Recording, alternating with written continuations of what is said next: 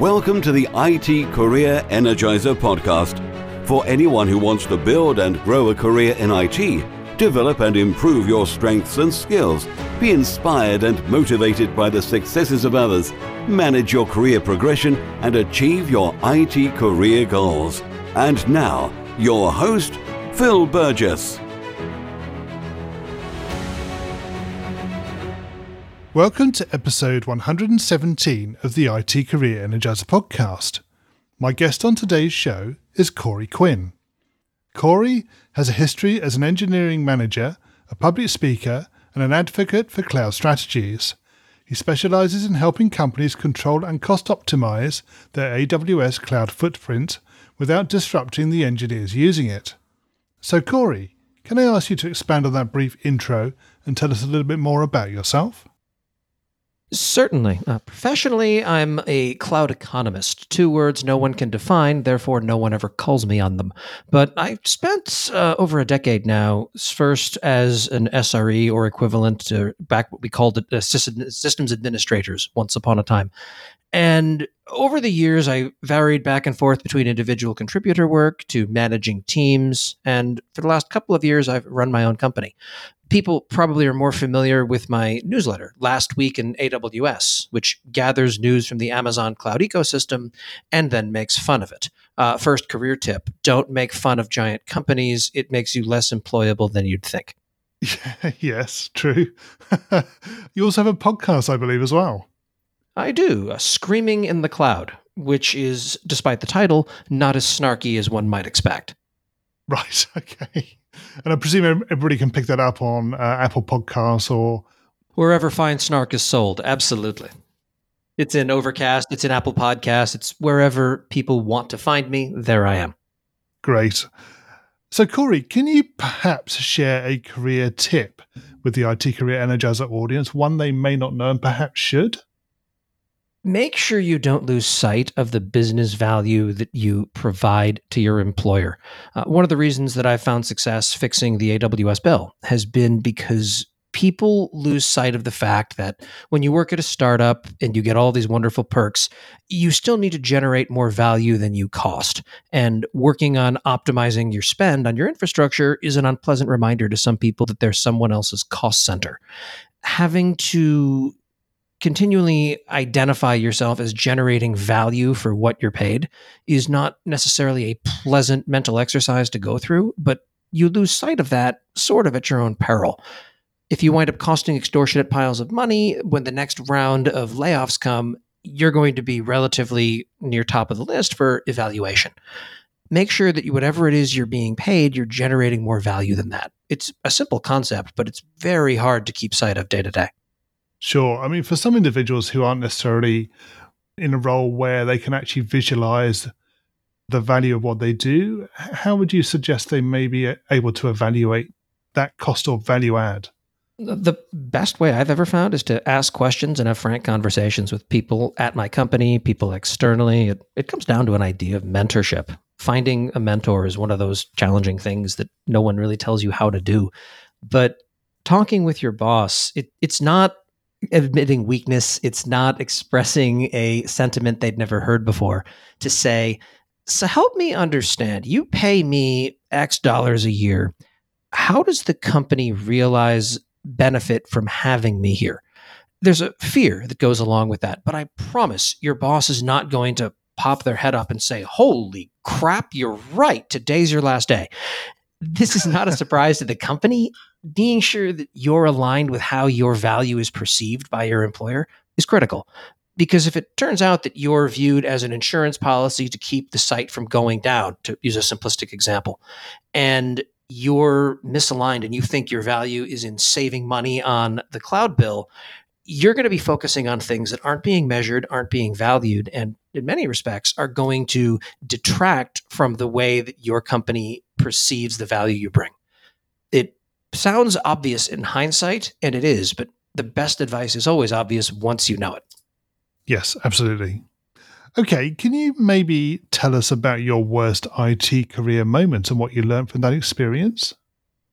Well, I'll give you a recurring moment that happened scattered throughout my career, and that is when you sit down to have a one-on-one with your boss and there's someone there you don't know very well who works in HR and they don't offer you coffee. It's the surprise you're getting fired conversation. And to some extent, if you're surprised when you're getting fired, your company has failed. As a manager myself, I've always found that people need to know where they stand. And if they don't, that needs to either be because they are so oblivious that even being very direct with them hasn't generated a result, or you have failed. Those are really the two ways that I see that breaking down. And in my case, I've been let go for a variety of reasons. Contrary to what people might expect from my newsletter, it hasn't been for mouthing off at the wrong time to the wrong person as much as you might think. But it comes down to misalignment of what the business found valuable versus what I was focusing on. In some cases, cultural mismatches. And it's one of those horrible moments just when you don't see it coming. That said, as soon as you're out and you're free and you're clear, there's a bit of a sense of relief, of weight being lifted from you.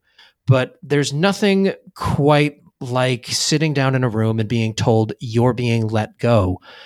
Oh, it's just business. Don't take it personally. That's nonsense. It's one of the most personal conversations you're ever going to have, where not only does the company not like you, they don't like you enough to tell you you're not allowed to come back anymore. And that hurts. And because no one talks about that, people go through the getting fired process and they feel like they're a loser. They're not. This happens to more people than it doesn't. But it's one of those failures that no one is very upfront about most of the time. I've been fired by my count 5 or 6 times over the course of my career. Has the process ever got any easier for you, or do you feel the same way every time? It's gotten easier in that I know what to do next rather than screaming and crying and spending 3 weeks staring in a funk. But it's not easier emotionally at the time that it happens because it is to some extent a failure. The weird thing is every job that we have is going to end at some point. Unless we die at our desk, which I do not recommend, you're going to leave, either because you're going somewhere else and resigning, or the company is changing and you're no longer a fit for the role you're in. And we try and turn a blind eye to that. But realistically speaking, when you're no longer a fit, it is time to move on. It's just sometimes painful to be told that explicitly in such a way that, oh yeah, while we're having this conversation, someone else is cleaning out your desk. Yes, not ideal. No, not generally. Do you have you ever experienced a situation where perhaps the company has moved on and the role that you're performing is no longer as valuable as it was previously? I wouldn't necessarily say that it was that the role I was performing was not as valuable, but I would absolutely say that the role I was performing had radically shifted. Yeah. I've been in environments where I'm the first operations hire in IT side at startups. And when you join a company and you're employee number 12, and when you leave and there are now over 200 employees there, the entire company has changed. There have been enough inflection points that the thing that I was brought in to do is no longer even slightly relevant to the things the company needs now. This also slightly falls into the trap of what makes me a good consultant / crappy employee. I'm great at turnaround situations. I'm great at solving very difficult problems rapidly, and I'm rubbish at ongoing maintenance of an existing system. If I need to come in and fix something, great. Absolutely there. We can do a turnaround situation in a matter of months that everyone's thrilled with. Cool. Now that you've done that, sit there and just handle the care and feeding of the environment now for the rest of your time here. I get bored. I get itchy, and that's no longer fun. Yeah. I think you're not alone in that, definitely. Okay, so moving away from your worst IT career moment, can you maybe tell us about your career highlight or greatest success? I'm going to go a little bit off the beaten path on this one. And I have a friend who has recently changed jobs again, who used to be a coworker of mine. When I started talking about things I felt as far as IT careers and advice I wish I'd had when I was starting my career, she listened and asked if she could take me out for a cup of coffee. And I said, sure. This turned into a semi-regular occurrence. And she winds up reaching out to me every few months now to ask for advice on her career and credits me with some of her success, erroneously. But it's incredibly flattering to hear that I've shifted someone's career trajectory for the better. I'm not sure I believe it, but I take a look at everything else I've done from a technical perspective of having built out interesting architectures or saving clients large piles of money, and it sort of pales in comparison to having helped someone develop in their career in whatever small capacity that may have been. That's the one thing I sort of miss as a consultant today, where I don't get to be in the same mentoring type of role that I would as an employee. So, Corey, what excites you about the future of the IT industry and careers in IT in particular? For me, it's that the barrier to entry is, if not lowering, it's at least changing. Back when I got into this, if you wanted to build out a company environment, you were either paying a lot of money to a fairly mediocre VPS provider, or you were buying a bunch of equipment and throwing it in racks. Now you're getting a credit card, and for less than $10, you're up and running on a large cloud provider. Anyone can play with this type of equipment now. And the polish behind all of this and the ease that you can wind up working with some of these tools means that it's no longer something that we can't have a test lab at home for. I remember spending enormous piles of money with my own quarter rack, with buying servers to rack into it, just to do ridiculous things like running a mail server. Now it's the sort of thing where it's click, click, done. And you're able to start working on whatever it is that interests you from a technology perspective. That is not slowing down. And I don't think that that's ever going to reverse in the way that it once did. Yeah, I think you're right. I think the advent, originally of virtualization, then obviously a movement to the cloud has definitely accelerated that process. And I think personally that more and more companies are going into the cloud as a longer term solution now and less concerned about maybe the security issues that exist around it. I think that's a lot of the reasons companies have been reluctant to go down that route so far. Is that something you've seen yourself? I think that we've all seen companies shying away from cloud providers. And that used to be a much more defensible position in roughly 2012 or so. Now in 2019, we're at a point where a company says we're not comfortable trusting our data in the cloud from a security perspective. And the response is a very reasonable, well, why not? Your bank is okay with that. Your investors backing this are absolutely okay with that. Your regulatory body is, and your tax authority is. So what data do you have that is so much more sensitive than all of their data that you seem to think you will do a better job of protecting that in an on-premise environment than you would in a cloud provider? That is increasingly becoming a difficult question to answer. That's not to say that cloud is a perfect fit for every use case. It absolutely is not. Some workloads are not and will not be a fit, as best I can see. But they are becoming increasingly edge and corner cases rather than something you see commonly. Yep. Okay, we're going to move into the reveal round now. We're going to find out a little bit more about the way you think. So you ready for this? Absolutely. So what first attracted you to a career in IT? I was working as a not very successful IT recruiter, and I got tired of placing people into roles that I thought I could do better than they could for significantly more money than I was making at the time. I figured I'd give it a try and see what happened. Yep. How long ago was that? 14 years. Right. Okay. Quite a while. Good. And what is the best career advice you've received? Talk less, listen more. I still struggle to wind up embodying that from time to time, but it's absolutely something that has served me well when I can remember it. No one ever listened themselves into having to apologize. Very true. Yes. If you were to begin your IT career again right now, what would you do? Something radically different than what I did. The things that I learned and felt were valuable, operating system internals, networking, the fundamentals of storage are still valuable in edge cases, but they're not the prerequisite to success that they once were. I'd probably instead focus on something else, such as learning to code. That is hands down one of the best IT moves you can make, regardless of what specialty within this very broad field you're focusing on. And what career objectives are you currently focusing on? Continuing to grow my business at this point. That means that counterintuitively, I am writing almost no code professionally. It's all in the sales and marketing arena.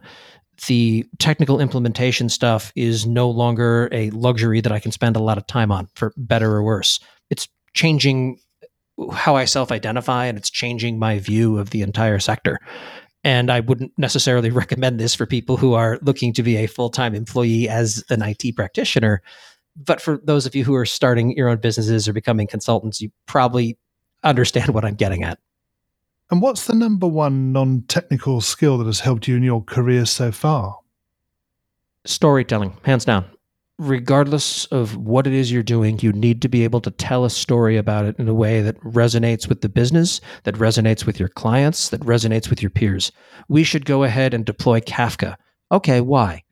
There has to be a story about that, of the pain that not having it winds up causing, the relief that bringing it in, why investing the time and resources to bring that up to speed is worth investing, and so on and so forth. It's just better. Code speaks isn't remotely true in almost every culture. You have to build a narrative, and people lose sight of that. That manifests itself as well as being able to talk at conferences, on podcasts, at meetups, etc. But we all have conversations. No one winds up only communicating with their peers via pull requests that I've ever met. Yeah, no, that's great. I totally agree. Stories are a fantastic way to communicate ideas and really communicate solutions as well. Absolutely. Corey, can you share a parting piece of career advice with the IT Career Energizer audience? Every 3 months, pull up your resume or LinkedIn or whatever it is you're using and update it. Figure out what bullet points you've added in the past 3 months and what you want to add in the next 3. If you're coming at this from a perspective where you have nothing to add for the last 3 months, well, figure out why that is. Figure out whether you're growing or whether you've stalled. You don't want to wind up having stayed at a company for 15 years and gotten 1 year of experience that you repeat 15 times. When I talked to someone who was putting their resume together to interview for another job after 6 years, they couldn't remember what they did years 3 through 4. So for those 2 years, they may as well not have been there at all. It comes down to making sure that you're intentional with your career choices. Keep interviewing, keep practicing, and keep finding different rooms to be in. Yep, that's good advice. And finally, what's the best way we can find out more about you and connect with you? I am very active on Twitter as QuinnyPig. That's QUINNYPIG. And of course, last week in AWS.com if you want me in your inbox every Monday, which I assure you, you do. Corey, thank you so much for taking part in the IT Career Energizer podcast. It's been great chatting with you. Thank you, Phil. Likewise. A quick thank you again to my guest on today's show for sharing their career tips, advice and experiences. You'll find a show notes page for today's episode on the IT Career Energizer website, which will be itcareerenergizer.com/e and then the number of today's episode. Now that there are 3 new episodes of the show every week, make sure that you're subscribed to the show so you don't miss out. And don't forget to join the new IT Career Energizer community group in Facebook.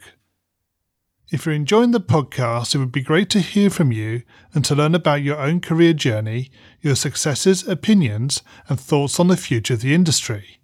Thanks for supporting the show, and remember, if you're not growing your career, you're slowing your career. Thanks for listening to the IT Career Energizer podcast. To find out more about building a successful career in IT, visit itcareerenergizer.com.